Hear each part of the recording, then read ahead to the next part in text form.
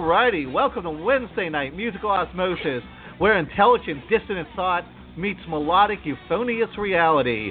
I am your musically magnanimous host, Nick the Saucy One Cat Source, broadcasting to you live from the shadow of Hurricane Mountain, Tennessee. And I also want to introduce my percussively proficient co-host, calling in from Charm City, Maryland, Mr. Odell Norman. What is up, my friend? What's going on, man? How you doing? I am stressed out. It has been a very stressful day. What started my downward spiral is I write for a news site called If You Only News, and my dad looks at my articles sometimes. He has a Facebook page, but it's under a fake name. He uses like his grandfather's last name so nobody can find him. And he's only got like 30 people on there. It's just relatives, so he could see their pictures and stuff of family. Mm-hmm. And he never posts, but I guess something I wrote pissed him off, so he cut and pasted part of one of my articles, and he didn't say it was for me. He just said, I just read this article. This came from an article I read. And he put the post in there, that he copied from my article, like one paragraph. And then he wrote like 3 paragraphs totally ripping me an asshole, like a new asshole. Just saying how horrible what I was saying wasn't not the actual writing form, but the content of it. And then like he kind of ended it with like this writer obviously has a childlike grasp of how politics works, blah blah blah. Like totally insulting me, but not even saying that my son wrote this article. So it was like doubly insulting. So how'd you like to start your day off like that? There you go. Your dad critiquing you. Your article. And he's so embarrassed of it, I guess, that he wouldn't even say it was mine, but pissed off enough by it, where I guess it got a reaction from him. So I guess that's what writing's supposed to do, is get a reaction. Yeah. You know what I'm saying? Yeah. But there you go. That's what it is. So looking back there in the... Go ahead, Adele. No, I mean, it's a reaction. That's what you want. I mean... I just thought it was funny he didn't mention me. But anyways, I'm not going to go into my daddy issues here on Musical Osmosis. I'll say that for the Sunday show. Lurking back there in the shadows is our awesome producer that keeps the ship afloat even when I'm screwing up left and right, Dee the Maven Domestic. What is up, Dee? Mwahaha, mwahaha. Side note, before we go on, your dad actually used Facebook? Only to chastise me, only to chide me. He knew I would see it. I've never seen him use Facebook. He's never used it. He never posted anything, but he posted this because I guess he knew it would come across my feed. There you go. But he didn't tag me in it, and he tried to do it, and it was very passive-aggressive. Like, instead of confronting me face-to-face, because he doesn't like getting into these conversations with me anymore. Yeah. Or maybe it's because I have all right. So this Sunday, we have got a couple of really cool people. We, for anybody who somehow missed our show with the producer and one of the actors from SLC Punk 2, we are having another actor from SLC Punk 2 who is going to be on Sunday, Ms. Jenny Jaffe, who was my favorite character, Emo Shelley. She's everyone's favorite character. Isn't she everyone's favorite new character? I would hope she was so. Awesome. And she also runs UROC, which is a really, really cool site that you are okay with. Oh, you're right. I don't know why. Okay. Yeah, it spells you rock, which is really cool. Anyway, helping kids who have issues and hurt and things like that, and that's going to be really cool Sunday. And then we're also going to have what's been probably about a year in the making. We're trying to. He was the first person I ever tried to book, because I saw him on Bill Maher, and I was like, I've got to get this guy. And it was right, like the first couple months we started doing the show. And I'll let you announce them, and then I'll tell the little backstory. Yeah. I cannot wait. We are going to have former mayor of Braddock, Pennsylvania, also known as Still the mayor the mayor. of Rust. Oh, still there. My bad. Also known as Mayor Rust, Mr. John Fetterman, who is the first mayor I ever saw with tattoos. And I think Wow. Yeah, John he's is gonna be awesome, on. dude. Yeah. I So can't wait. I he- think it's going to be super cool. Since 2005, he has ran a city that's much like the city I grew up in, McKeesport, Pennsylvania. It's a depressed steel mill town, very poor population, a lot of obstacles, a lot of struggles politically and economically in that area. But massive decrease in population as everybody fled those parts of the country after the mills shut down, because the mills employed a great deal, many people, in McKeesport and in Braddock, where he's mayor. And he was on Bill Maher, and this was about 3 years ago. I saw him on Bill Maher, and there was a Republican guy sitting next to him, and they were talking about different policies to try to fix the economy. And the Republican, I don't even remember who he was, some senator or something. The Republican guy was like, "Oh, well, I mean, you're the mayor of a city of a bunch of scumbags and losers." And he looked right at him. And he was like, "You know what? Why don't we step outside, and then you can tell me what a losers my citizens of my town are." And that guy shut up. His face got beat red, and he shut the hell up. Not that I. It was an epic moment on Bill Maher. No, but it was really, really nice. I thought it was really nice to see somebody totally and completely shut down and put in their place. I loved it. So, yeah, he's going to be on Sunday. Then next Friday we're going to have our buddy Rob Persaint is going to play some trivia with us. Haven't played trivia with him in a while. I'm definitely looking forward to that. Then we're going to have Sean Whalen's coming on Kettle of Fish. I can pretty much guarantee if you're under the age of 60, you've seen him at least twice in some kind of movie. And our buddy Caleb Synan is coming back on the show. Super duper excited. He's got some new stuff with Comedy Central and the mobile app coming up. I don't even know. I can't wait to hear him tell us about it. We're going to have Mormazine coming on. We're going to have Ben Stewart from Songhammer is going to play some trivia with us. We've got comedian Chris Mohan coming on. We've got Steve Trash, possibly the world's only upcycling magician. He's going to be on. We're going to have ventriloquist Christine Barger, and we are going to have our 100th episode, which, oh my God, Saucy, who do we have for our 100th episode? We've got William Sanderson from Deadwood, True Blood, New Heart. We've got John Lear from being one of my favorite people on the planet, but also the Geico Caveman, Quick Draw, 10 Items or Less. Plus, he's been, he's done guest spots in a million other shows. Power TV. Yep, Power TV, of course. We've got Rachel from Season 3 of King of the Nerds. And I'm still trying to get that very special guest. I'm still negotiating stuff. Also, end of April, it's official. I have booked Tom Kiefer from Cinderella. So I'm not sure exactly the logistics. But, shake me all night. I love that metal, cool. like, don't know what you got until it's gone. Yes, so if you're under the age of 50, you've probably heard it either on, everybody's heard it. I mean, come on, really. Who hasn't heard Cinderella? Yeah, this is going to be super awesome. And, of course, we, since our 100th episode is coming up, and we are moving a lot of our stuff over to Libsyn, please make sure you check out our Facebook page, facebook.com/musicalosmosis, and you will be able to find the link for our new Libsyn page, or we are also on the Libsyn app, hopefully on Spotify soon enough. And we, of course, are doing our super-duper celeb Kettle of Fish giveaway. Go to kettleoffish.com, go to facebook.com/KOF show and click on the giveaway tab. It's super easy. You can do it every single day. And we've got an autographed poster, autographed T-shirt, autographed picture from True Blood. We've got a kettle, of course, fishy things, of course, more fishy things. There's going to be candy in there. We've got comedy CDs, a DVD. I mean, we've actually got so many much. of our guests. I didn't expect that much stuff. I didn't either. So everything will not fit in the kettle, but we will include the kettle because it is kettle of fish.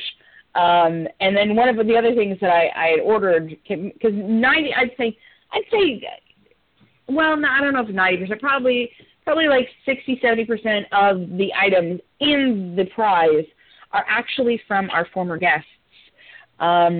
Many of which are very, very well-known folks, and a lot of it's signed. And I noticed we got a message the other night from an actual presidential candidate who seems to be offering to send a prize to a guest. So that's kind of exciting. We've got some Burman Supreme swag coming. Yeah, well, hopefully. I thought it sounded cool just to say, hey, it's a presidential candidate, you never know. But then it could be Trump, and that'd be awful. So, yeah, just go to Facebook.com/KOF show.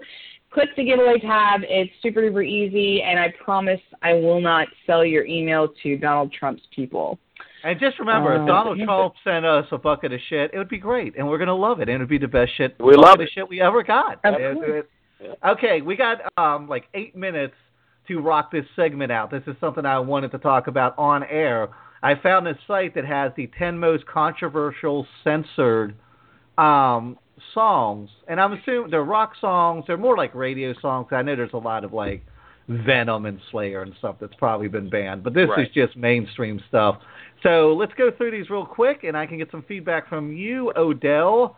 Number 10, of course, Kick Out the Jams by MC5.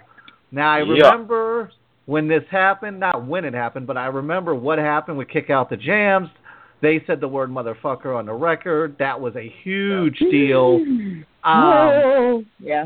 They made a follow-up that was censored. Most record stores wouldn't carry the uncensored version because that was a big deal in the late 60s. It was actually 1969. That was a big deal. However, the department store, Hudson's, which was a chain store back then, went as far not also to not carry the censored version, not carry the uncensored version, not carry MC5. They stopped carrying anything released by Elektra Records. That's taking it a little bit too far, right? So, to retaliate, the band took out a full-page ad in the Ann Arbor, which is where their headquarters was, that said, fuck Hudson's. Full-page ad that said, fuck Hudson's department store. And then Elektra dropped them after that, and that was the end of MC5. That destroyed their career.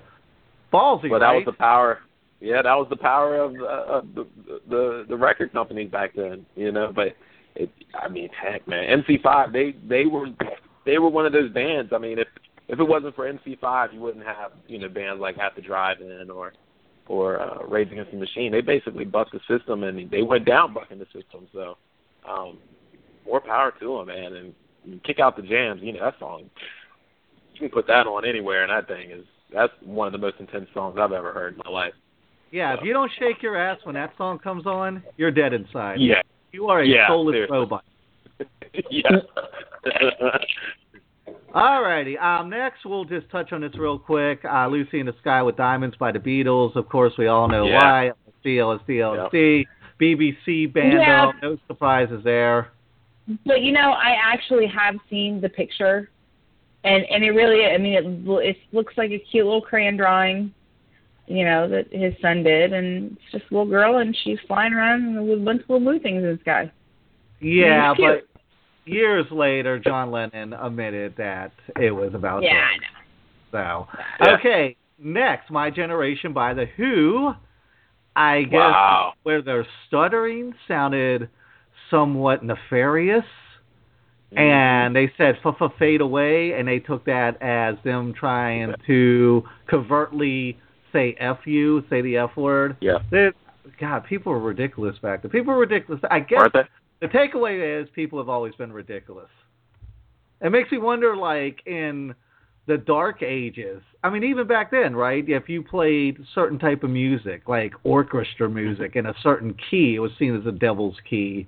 And if you played symphony music in a certain key, it was seen as evil. So this isn't new, right? It's always been going on. That's why people like Beethoven and those cats, when they did it, a lot of times they were bucking the system when they wrote music. Because, I mean, if you look at some of their writings, a lot of it, you know, and it's funny because I've been listening when I put one of my daughters down. She listens to classical music, so one of the DJs he actually played a song from Beethoven the other night, and basically it was about it was spoofing. I forgot what it was spoofing, but he even mocked it. He mocked it to the point where he brought like he had dogs barking on the actual song. So when they knew what they were talking about in the song, even though there was no words to it or anything, but they got it, which is amazing to me. I'm like, man, how do you buck the system? But, you know, give a big S without any words, but they knew.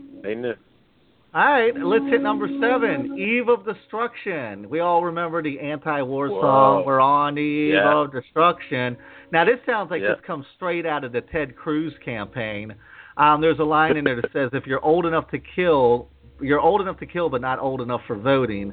And, of course, the voting age back then was 21. And they said that this line was aiding the enemy, was aiding the Vietnamese, the North Vietnamese, this line. Or was it South? Who was the enemy in that? North or South? Wasn't it North Vietnamese was our enemy? Yes. Yeah, South, no. No, I'm thinking of Korea. I guess it was the Vietnamese, North and South Korea. Okay, yeah, it was the Vietnamese. Yeah. Completely. So that's it. They said that they were aiding the enemy.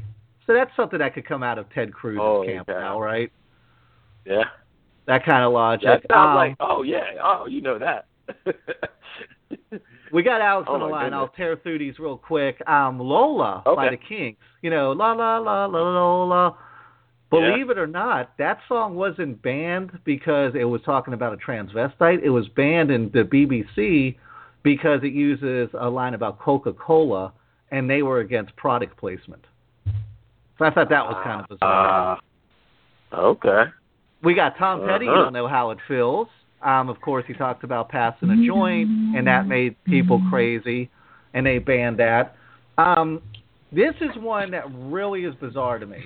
So Dire Straits had a song, and this song came out, Money for Nothing. When did that come out, Adele? Like 86, 87, something like that? Yeah, 85, 86, yeah. That was around the Friday night video times. Yeah, I remember staying up late, and that video was always on Friday night videos. And I pulled up the lyrics, and I couldn't pull up the actual lyrics in Google Play. They have where you can pull up lyrics there. They had it censored, so I had to pull it up somewhere else. But there's lyrics, and I remember I would have office jobs, and this would come on the radio, and nobody thought anything of it. But Nobody then they would thought anything of it. They wouldn't let you play Eminem for the exact same reason. And there's the line goes, the little faggot with the earring and the makeup, yeah, buddy, that's his own hair. That little faggot owns a jet airplane. That little faggot, he's a millionaire. Now, Eminem got scrutinized and just torn apart for using that word.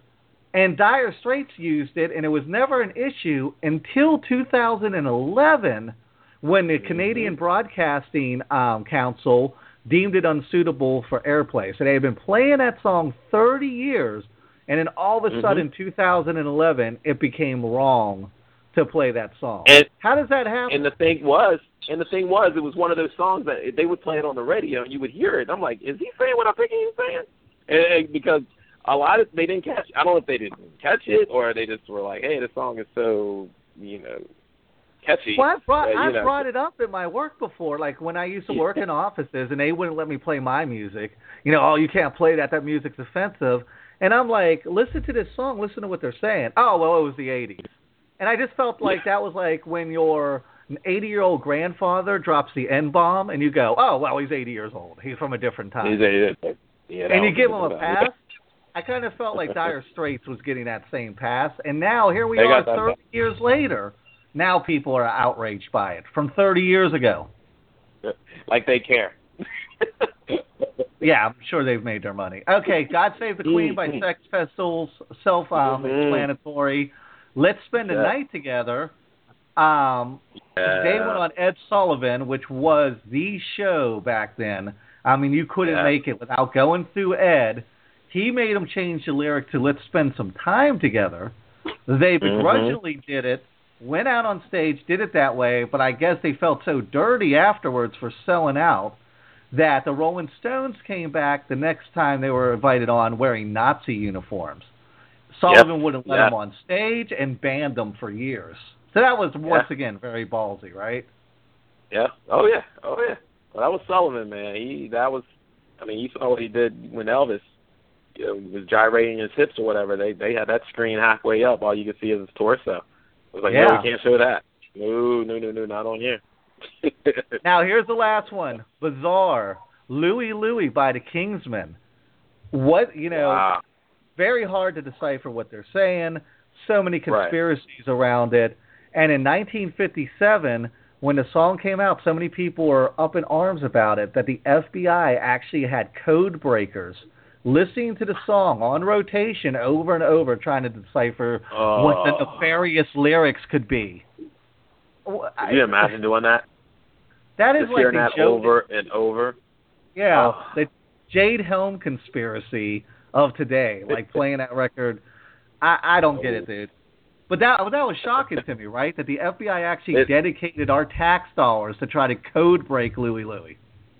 Yeah, it doesn't surprise me. And the sad part is there was nothing bad in that song, like nothing. Nothing bad at all. But that was the FBI, man. That's how they rolled back in those days. I mean, that was the McCarthy era, and Edgar Hoover, and all those Edgar cats, Hoover. Man. Woo. Yeah. When he wasn't wearing dresses, that guy was hardcore. When he wasn't wearing dresses, oh my gosh, that guy, he put taps on everything. All right, so there's a rundown for everybody. I'm very Jeb Bush's low energy tonight because I've had such a trying day.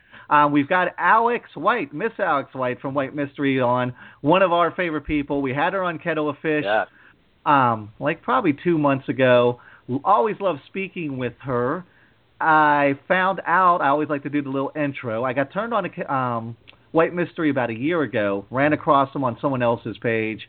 I was like, holy shit, who are these guys? This is awesome. And what really struck me about them is so much diversity, so much provision. They've got so many projects going on. They've got the movie, that was awesome. They've got their Levi Jeans. And it was awesome. Yes.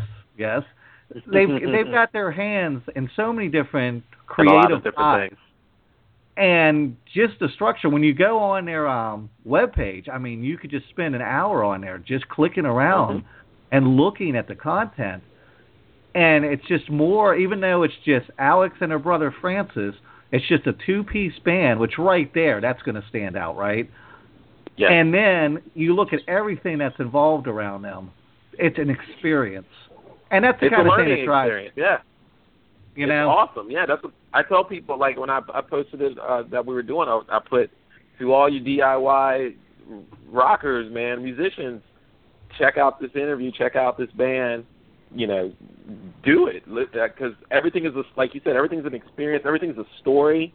Even their tour in Japan, they came back with a story on what to do, where to go, who to play with, all the way down. So anybody that's planning to do an overseas trip, especially to Japan, because it's a little bit different than touring in Europe, you get that. You can go right here and see that firsthand.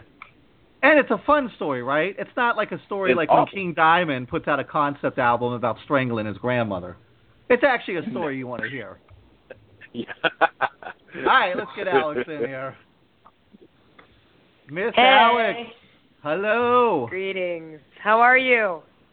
I am rather melancholy today, but I know that you're going to cheer me up because you're always so full of energy and so full of good vibes. Thank you. I was zoning out just listening to you guys and all the accolades you're giving us. And after a really hard day, sometimes it's really gratifying to hear your successes discussed amongst hosts as astute as all of you. Yes, fire away, man. I mean, we could prop each other up. No pressure, but my emotional health this evening is all dependent on how charming you are. So, fire away. All right. I want to start with this.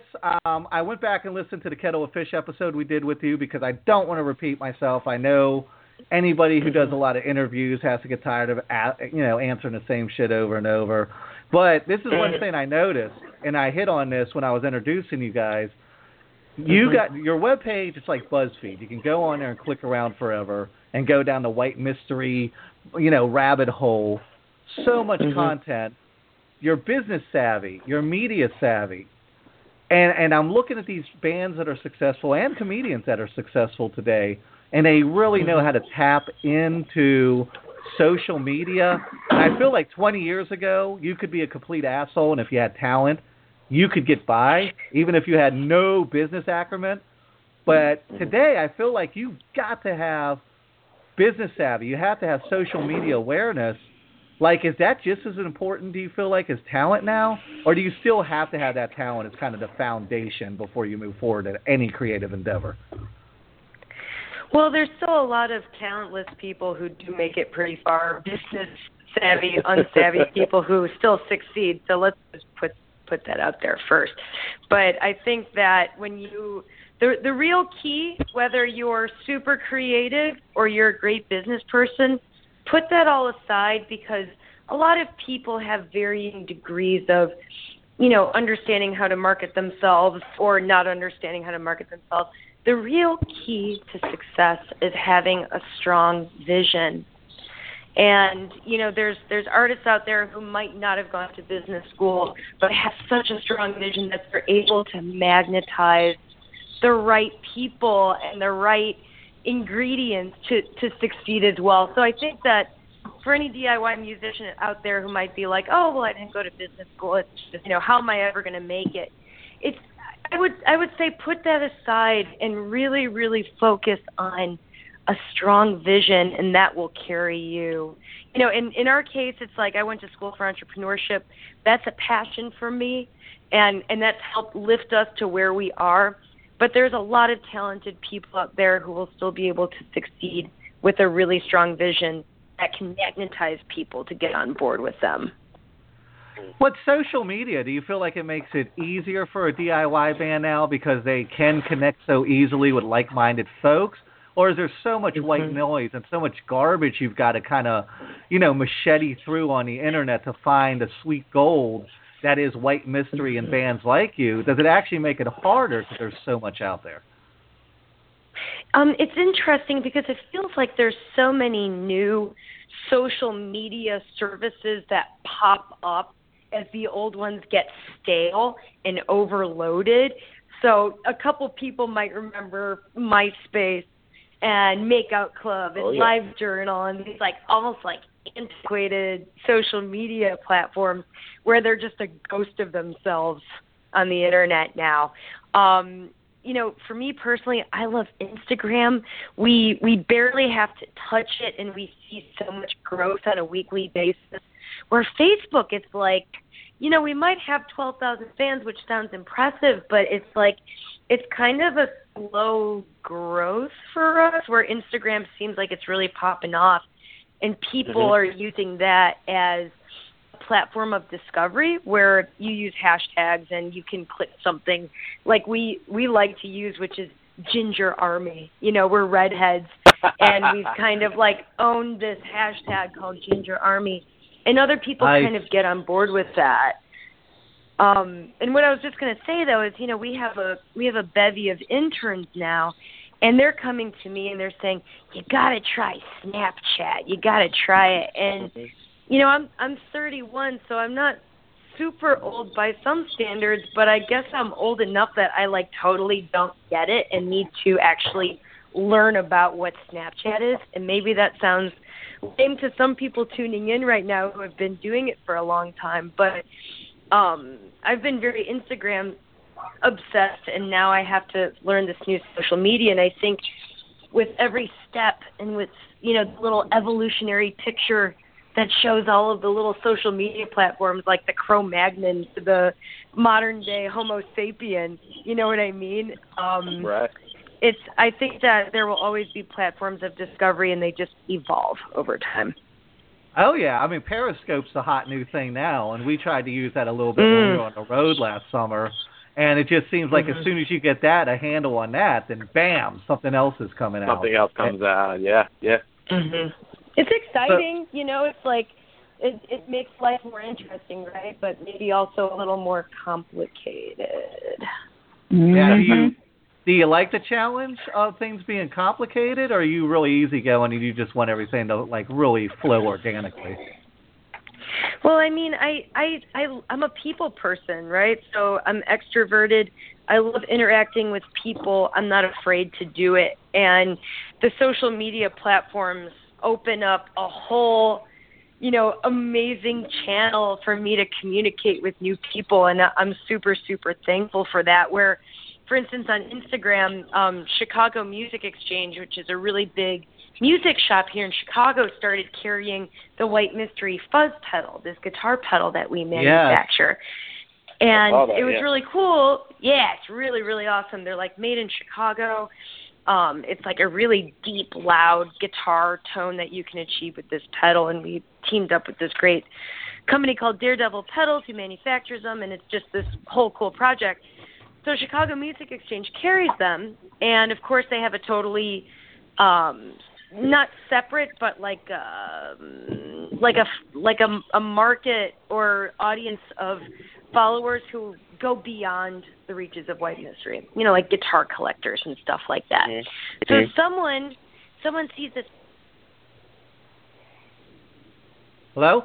Oh, we dropped her. We lost her. Try to get her back. Oh.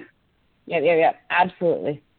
Okay, but to expand on that. Points there, man. Yeah. Yeah, to kind of expand on that, I mean, the social media, bam, it's back. I mean, it's as soon like I said, we did Periscope over the summer, and I was sending stuff out to John Lear because John Lear kind of turned me on to Periscope, and I was like, well, I'm going to Periscope, and then I'm going to Periscope stuff and include John Lear in it, and it didn't. The signal was spotty, the site's new, so it was kind of hard to get a consistent signal, and then as soon as you learn that, now it's Snapchat, but when I first heard of Snapchat, it was like a nudity thing, right? Like, 3 seconds, I'll show my breasts, and it'll be gone from the internet, scrubbed from the internet forever. Right? Little do they know. But, it's like I just mastered Instagram. I'm, like, finally getting Instagram, and, fortunately. Hey, sorry about that. Hey. I was mid-story. I hope you didn't miss me. All good. Yeah, let's jump back in there, though.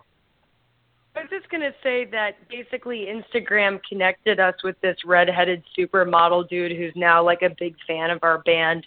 And I'm not sure that I would have been able to connect with someone without the power of social media. Yeah, that's it. Nice. And I was like Nick and I were talking about the good thing with you, like you said, you have a bevy of interns working under you. So you're getting those young people that know this stuff. Like I just told Nick, I was like, man, I just mastered Instagram. Like, every time they put something, they added new colors. Okay, great. I can put my kids' pictures in this style now and stuff. Mm-hmm. And then all of a sudden, there's younger kids that that I deal with, and they're like, oh man, Snapchat or this and that. I'm like, okay. So. Yeah, and I still have a flip phone, so no Instagram for this guy. He does, I swear. Well, to be fair, it's not just his fault. He does have zombie fingers, which anybody who has had a few smartphones knows it is real. I promise. A phone does not know that he exists. He'll sit down bang on it, and it's just any sensor, a Walmart where you have to hit OK, it won't read. I got to use that stupid little black fake pen, and then when I go to the bathroom, I try to wash my hands, so I have to use my elbows because when I use my fingers, it won't set off the sensor. Yep. It's like I have this backward-ass superpower or something where I can't be sensed by faucets and credit card machines. All right, let me move on to this because I want to put some context in this for people who may not be as familiar with you and may not have heard the Kettle of Fish interview. The White Mystery, 10-year experiment, musical experiment. You're rolling in on year 8, and when you kind of look back on 8 years, you got 2 years left. What have you learned? Has the experiment has been a success? Have you proven your hypotheses or what you set out to do? It'll give us a little context of what the White Mystery experience is and if it's worked out for you guys. Right. Well, White Mystery was founded on April 20th, 2008, as an agreement between my brother and me to see whether dedicating our lives and souls to rock and roll would prove to be a success over the course of 10 years. And now we're 8 years into it. It's the year 2016. When older people would tell me that time started to fly, over the years, I'm starting to believe that. I can't believe we're 8 years into it. And what I have learned in that course of time, which at many low points I would really start to doubt myself. And, there's those moments where you're in a cockroach-infested apartment in France after you've played a basement show in Angers, and you're wondering, what did I do with my life? How did I get here? It smells terrible. I'm so hungry and I'm so cold. Is this really worth it? And I think that tomorrow, with White Mystery making our network late night TV debut on the Carson Daly Show on NBC, that was a long time goal for us, was to play the late night television show thing, which is, for some bands, when you hire a publicist, one day you're playing a backyard show and a couple months later you're playing David Letterman because you've paid into the system or found a manager who has the budget to push you onto that. But what I have found is that it is possible to succeed in the music industry, and that a slow growth is possible as well. And there are times where bands that were maybe friends of ours shot past us, and we'd wonder, man, are we ever going to feel that success of, whether it's charting on the radio or being on the cover of a magazine or these different things. And of course, I just want to make it clear as well that we love making music and recording, and we put a new album out every year like clockwork on April 20th, our band anniversary. And we love playing music together. We're brother and sister, and it's this joyous experience.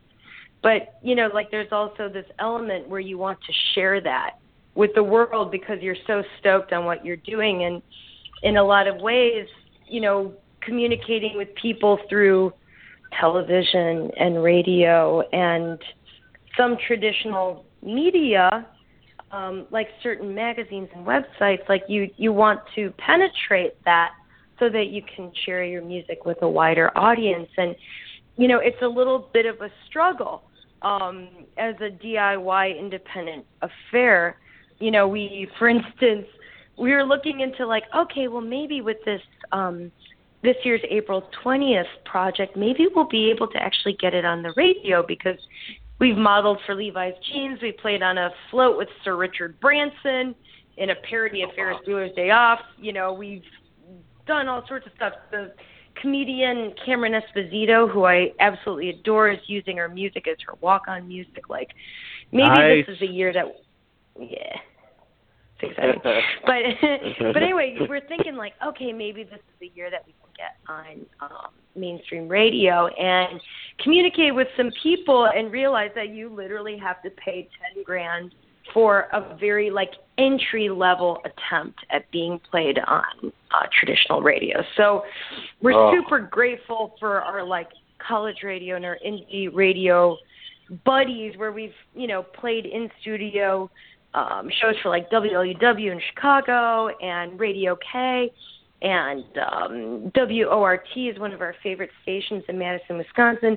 Independent free format, you know what I mean? And we're communicating with you guys, and it's awesome.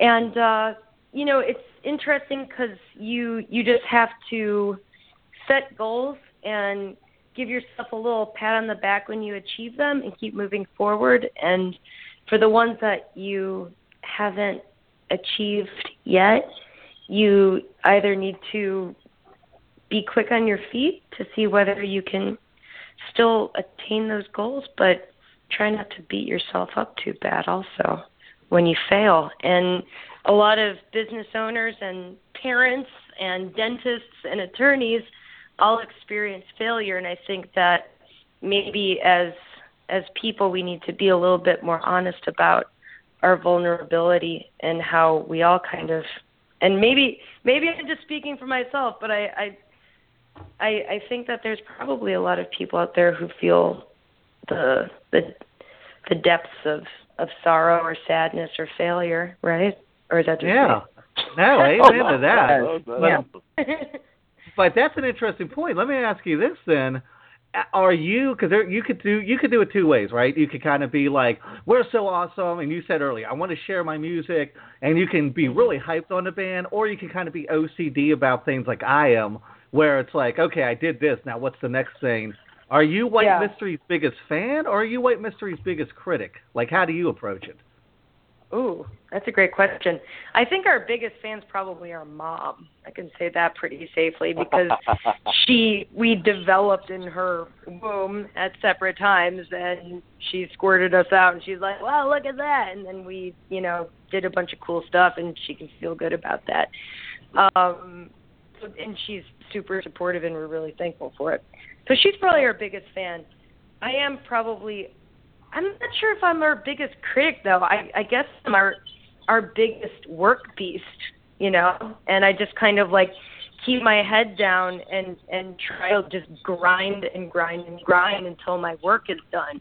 And I do look at everything with a discerning eye, in terms of like font usage and how we present ourselves and what does this mean and how can this be misinterpreted. I'm always thinking like, okay, for our French fans or Japanese fans, do they understand what stoked means? Should I be using the word excited so that I can more widely communicate our message with people? So I'm more like critically thinking, but I wouldn't say that I look at what I did and I'm like, oh man, I'm so dumb. Well, actually, I do say that. I do say I'm so dumb. Sometimes when I'm walking my dog, I'm like, God, I'm so dumb.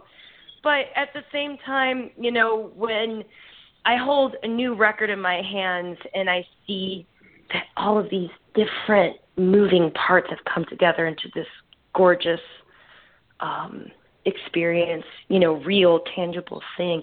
Or when we put the movie out, like if I had told my younger self, like, you're going to produce a feature-length film one day and sell out movie theaters as a musician, not even like, a trained film person, but as a person who's passionate about what I do. And I'm a little bit of a jack of all trades, master of none. I like to try new things, and, we have the fuzz pedal, and we've got the film, and now all this other stuff. It's exciting. But I'm really excited to be on NBC tomorrow for the Carson Daly Show. And it's tomorrow night in Chicago. I'm in Central Time, and it's 12:30 here, 12:30 a.m. So it's technically April 1st because the, clock strikes midnight sort of thing. But it's tomorrow night, to make a long story short. And I don't know where we're going to watch it yet. Well, it's pre-recorded, and I don't want to give any spoilers, but you guys did perform at the Troubadour, and I mean, that's a theater with so much history. You've got Elton John, kind of broke his bones there, the Eagles, Fleetwood Mac, Van Morrison, my God. What does it feel like standing? Yeah, the giant list.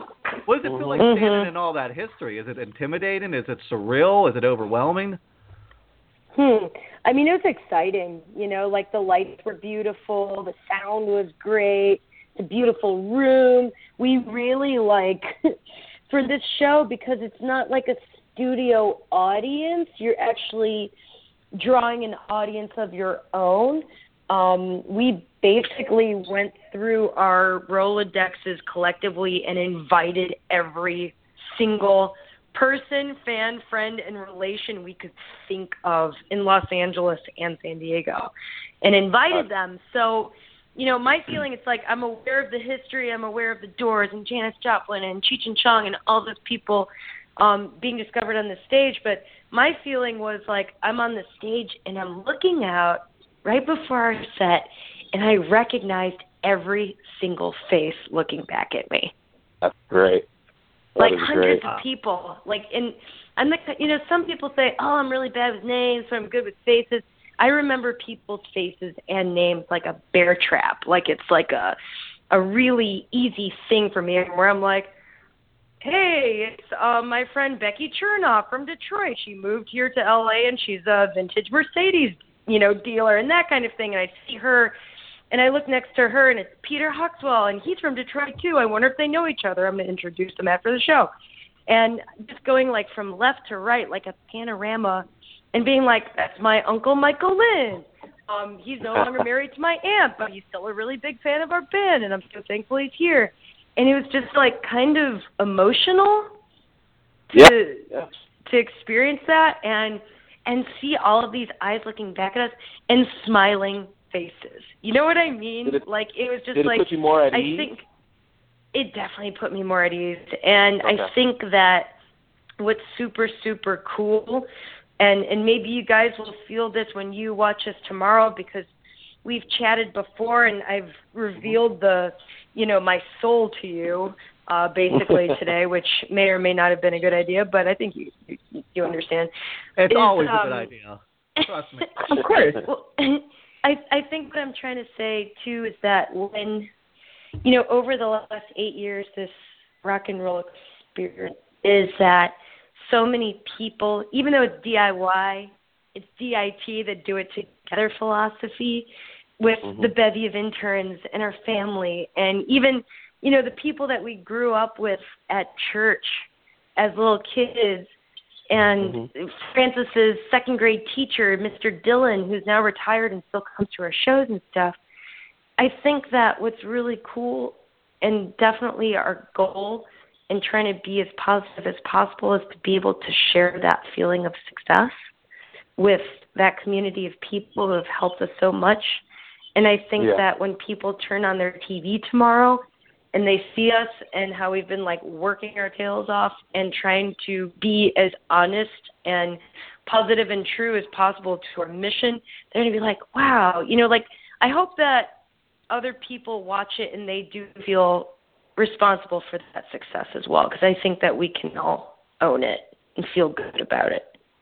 Well, let me jump in and kind of deconstruct here then, because it definitely sounds like you guys are on an amazing journey.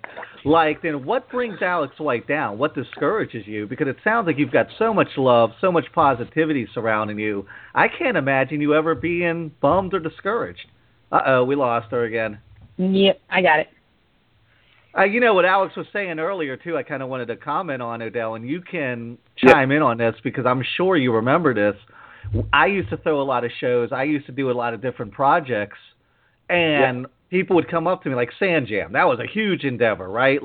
20 bands, 20 DJs, 3 days on the beach. I had so many different balls in the air, and people would come up to me and be like, dude, this is the show of your life. This is a huge deal. Aren't you having a good time? And I was kind of always like, I'll have a good time in retrospect. I'm taking all these pictures. Yeah, I'll have a good time in my memories. I could never have a good time, no matter the show. I mean, I'd be on stage and I'd be in the moment, but I could never really exhale and have a good time until after the fact, till it was over. Then I could look back and go, wow, I had a good time. But I could never process it as it was happening to me. No, it's one of those things. I remember when we finally got to a point in our band where we started playing with bands that we actually looked up to or were basically their equals. And I remember one specific show we got to play, and I was able to set it up, the open for this band. It was a sold-out show. It was phenomenal, and I was a nervous wreck until the whole thing was done. And then when I looked back, it was just like, oh my gosh! It's like that.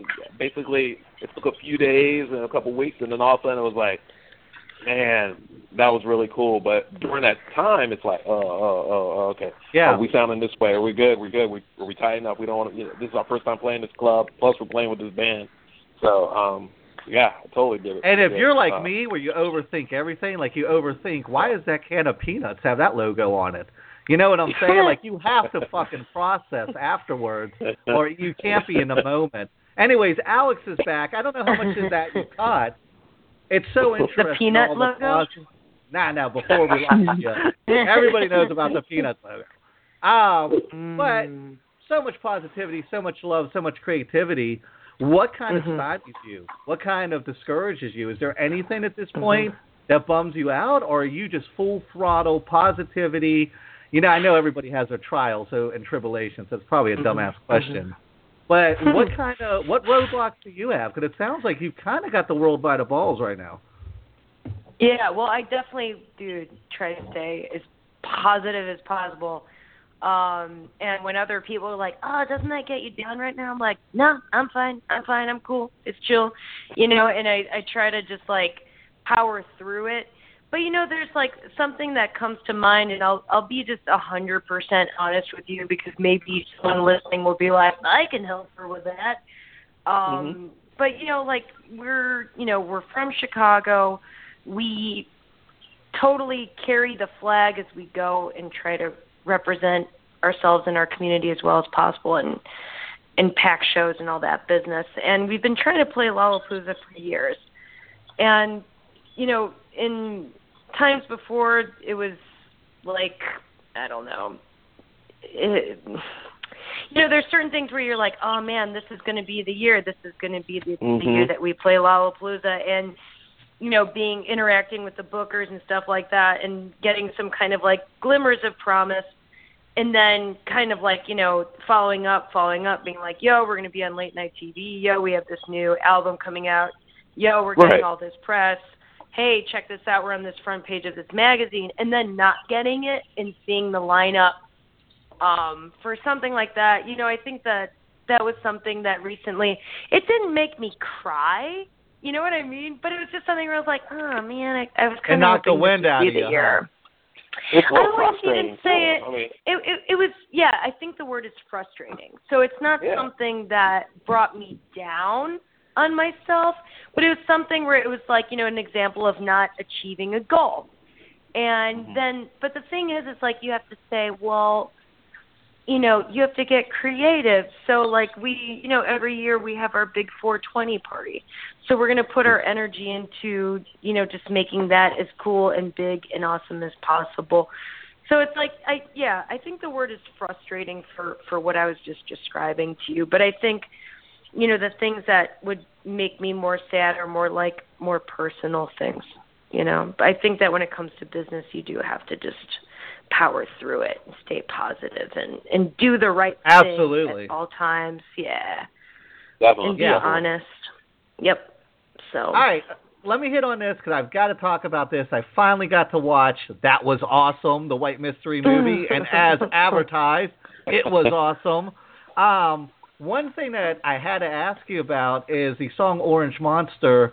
I'm watching all of these things go on, and I'm watching you guys kind of talk over it like Mystery Science. We lost her again. Yep. Where is Alex? Is that the mystery? Where is she where we keep losing her? Did you get a chance to watch the movie? No, unfortunately I didn't.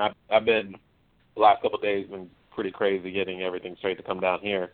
All right, Alex is back with us again. Yeah, for the record, I'm not even moving around. I'm sitting in one place. I'm getting disconnected. Yeah, so I don't know. We're going to fire the studio. I don't know. So I apologize in advance. I hope it doesn't happen again. But you're talking about Orange Psycho in the movie. That was awesome. Yeah, and like you kind of got this Mystery Science Theater thing going on where you're talking over top of it. And I was like, is this actual footage? And then they kind of cut it all together and just talked over it? Or was this kind of acted out and formatted ahead of time? I'm really happy you brought that up because that particular part of the White Mystery movie that was awesome is one of my favorite, you know, because it's so funny. Amazing. But it was also it was one of the most challenging parts of the movie. So we were like, okay, a lot of our music and our concepts actually come from dreams that we've had, including Woodstock 2099, which is about a futuristic apocalyptic festival, and that's in the movie as well. But Orange Psycho, someone was like, man, I had a dream about you guys, and you kind of came up to me and hugged me, and then you suffocated me with your hair, with your big red curly hair. You were like, that's a great idea for a video. Let's do that. So we like got, almost like Jim Henson, like orange curly puppets. And, we kind of came up with this concept, and we shot it in L.A. and then in the desert outside of Las Vegas, and then also in Las Vegas, wow. which is where that footage comes from. And, and then it was based on the song, and the song's pretty long, and I know that was kind of a challenge for these people, Alexis and Chris Newton from Cool Ranch Productions. They're used to doing 2-minute, 3-minute music videos, but they had done the video for Double Dragon, which was a white mystery video, and that was almost 8 minutes long. And I was like, okay, if anyone can do this 15-minute bizarre mystery science theater style video, like you said, it's going to be them. So they give us the video with the music, and we're watching it. We're like, okay, so we're driving around, we're walking around. What's this video doing here? Like, it needs some sprinklings of magic to really put it into a place where it can actually be watchable. Because, the movie, it's called That Was Awesome, and it's hilarious and it's great, but it's abstract. It's psychedelic. If you're not a fan of like Andy Warhol eating a cheeseburger for 25-minute videos, just like full frontal video of Andy Warhol sitting down eating a hamburger, it's conceptual, right? So like we're abstract and we're conceptual. So you have to kind of open your mind and enjoy it. So we're watching the video and we're like, we got to kind of like explain what's happening here for people so they can kind of sit through this and enjoy this video. So we went into the studio, with the finished film and with the finished music, and we projected it on a wall at a recording studio near our house. And we're watching it, and we're like, what are we going to do? And we start talking into our mics and describing exactly what Francis and I are actually doing on the screen. So I'm like, walking, I'm walking right now. And Francis is like, I'm carrying your empty guitar case. It's the story of my life, carrying around your empty cases. And we just kind of started, and that was a one-take dialogue for that section where, it kind of starts off where we're describing, but then we start, like, making voices for the different characters. It's like, I'm putting my lipstick on, and kind of, like, describing the inner thoughts of the other characters. And, we finish our little dialogue in the studio, and we turn around, and the people in the control room are, like, laughing, like sobbing from what they had just heard from this ad-lib improv insane thing that we had just done. We're like, okay, we're done. Cool. Done. Well, and this is a thought that's going through my head. It's like when you do an album as a movie, creatively, do you feel like you're getting your point across more than just having somebody stick in, play an MP3 or stick in a CD? Do you feel like you're getting the message across more because it is visual and that adds another layer to it? That was the goal, right? Was to like offer music as this new experience for people, especially for our super fans who we had already given so many CDs and albums up to that point. We had just done Double Dragon, which was a double disc vinyl record, and it has a cool gatefold with a painting, and we're like, okay, how are we going to top our game this year? Well, let's make a feature-length film. And I feel like the music is so out there and the songs are so long that we needed to create this visual experience to carry the audience through, inside of our minds. Well, mission accomplished, my friend. Yes. It was amazing. Let me ask you this last thing, and then I'll stop being an ass and let Odell talk for a minute. But you're quickly approaching 420. You're quickly approaching your new album release. What's happening on 420 with you guys? What are you releasing to top? That was awesome. What's going to be even more awesomer? Well, I'm really excited because we're actually announcing that in conjunction with the Carson Daly Show tomorrow. So I guess I could say that that's the mystery. You always bring us a mystery, Alex. but I'll add to it though that we are celebrating April 20th in Grand Rapids, Michigan this year, where in former years we've had it in San Francisco, Amsterdam, New York City, Chicago. We're bringing it to Michigan this year, our paw-shaped neighbor up north, and having a big pinball tournament at a really cool place called the Pyramid Scheme. And I'm a super pinball head, so that's kind of what I wanted to do this year to enjoy what it is that we are releasing this year, which I encourage your listeners to check out whitemystery.com tomorrow morning at 11 a.m. to see what it is. Odell, nice. sorry. I always get so enchanted with Alex. I start babbling like a little schoolboy.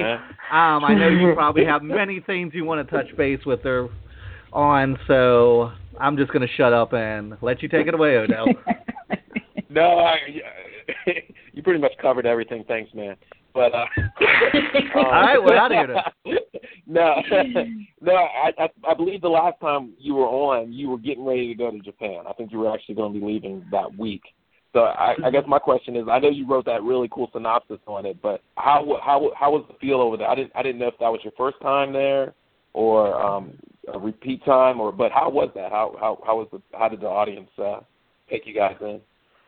Japan was amazing, and I was really curious how audiences were going to receive us and what the shows were going to be like, especially after having toured Europe and the UK so many times. It was our first time in Japan. It was our first time playing a third continent, so that was a pretty big step for us. And that was back in November then when we talked last. So it's kind of, time flies again.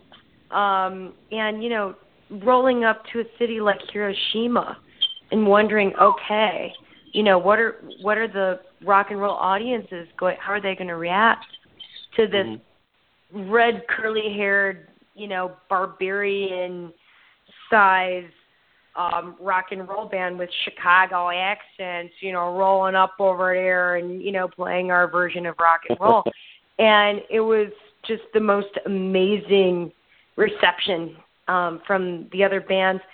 These promoters who put on our shows must have been thinking to themselves, okay, I need to put the best band in Kyoto on the show, the best bands in Tokyo, the best bands in Osaka, Nagoya, Fukuoka, the list goes. We played 7 shows in 7 days, all the way from the west coast to the east coast of Japan. We traveled the entire country and took their bullet train from show to show. And it was an awesome way to travel, taking the train. It was so sweet and so smooth and so punctual and so fast that if you, taped what was happening outside your window, it looked like a time-lapse video, like on your iPhone, like a super fast video. And one of the coolest parts, of course, of touring Japan were the people that we met. And everyone was just so good at their instrument. You play across America, and there's a lot of people half-assing their way through a band. But in Japan, there is, discipline and musical talent that I think is really instilled with people that they have a lot of pride in. So, the drummers were amazing, the bass players, guitar players. It was just, a sight to behold. And, when you play somewhere in, France, they have a lot of noise ordinances, and sound guys will be like, oh, you guys have to turn it down, you have to turn it down. So I'm wondering to myself, okay, when we go to Japan, is it going to be similar? You know what I mean? And you just deal with it and you do what you got to do. But I was curious, is it going to be similar to that? These shows were bonkers, off the chain, people flying across the room, dancing, pulsating sound, smoking cigarettes inside, shit show. And this is a podcast, so I'm allowed to say the S. Yeah. Say whatever the hell you want. Cool. We don't give a shit. Okay, cool. So it was great. The sushi, of course, was amazing, and we were there in November, where there was a lot of special fish available. Okay. So we ate all these amazing whole smoked fish, and just really bonded with people, made lifelong friends. Where it's You're looking at this person, you're thinking, I love you. You know, like I love you, and you know, we're still in touch with a lot of people, and we're probably gonna go back really soon. Oh, that's awesome. Well, you guys are gonna like knock James Brown out of the box as hardest working man in show business. I mean, you guys are just nose to the grind, and once again, you go on your webpage. And you could spend hours on there just seeing how much you guys are involved in. The energy levels you guys is insane to me. With everything. Like your hands are in everything, which is amazing. Thanks, guys. I mean, I'm sure that you're good at stuff too, so thanks. Well, like I always tell people, I'm just a guy with an opinion and a microphone. But real quick, you ask very educated questions, though, and I really appreciate you guys doing your research and offering such great conversation. I really like talking with you all. Well, we love having you on. We love having you on. Let me kick this food for thought real quick because we got to get out of here. But you've mentioned time flying by a couple times and how you get older and time goes by quicker. And this is kind of how I've been thinking of it. I'm about to turn 45 this year in June.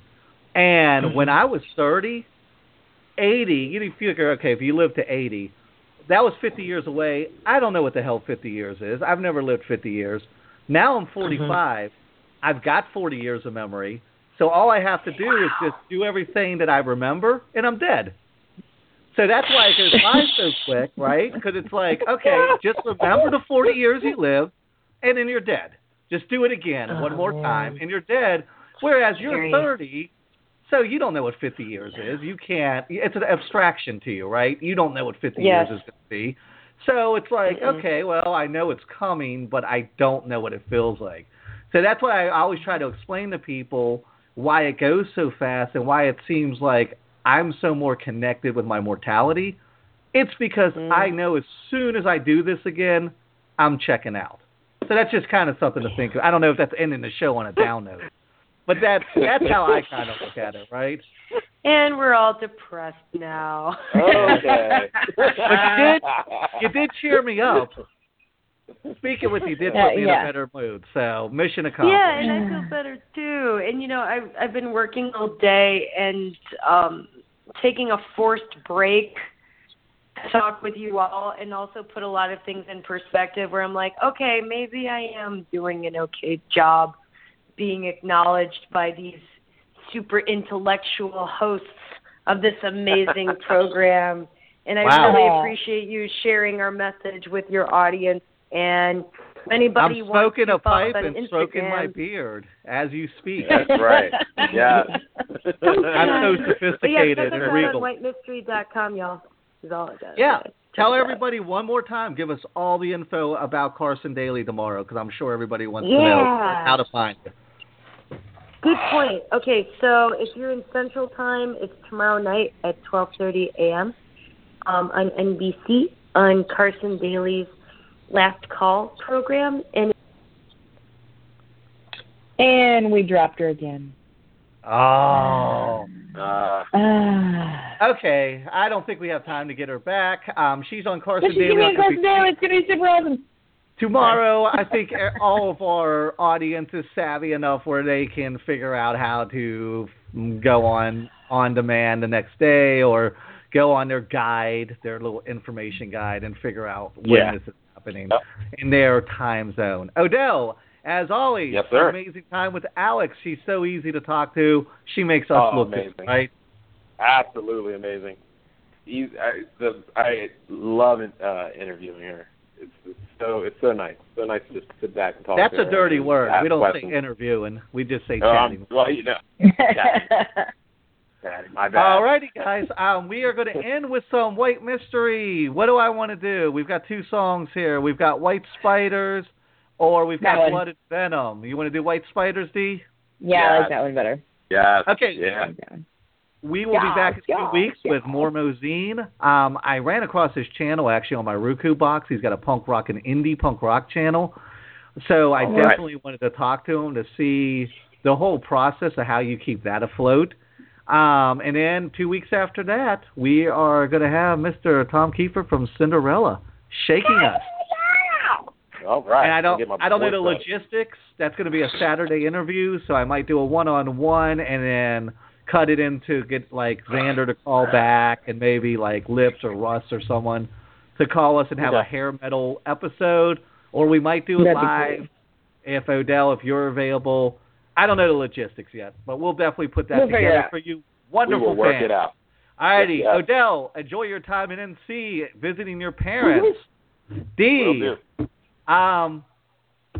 any last words? You didn't get to Yes. talk much. That's okay. No, I think it's totally cool. Everybody go check whitemystery.com or whitemysteryband.com. You can even buy one of their albums on cassette tape. Yeah, I wanted to hit that up. That is so awesome. So vintage. I love it.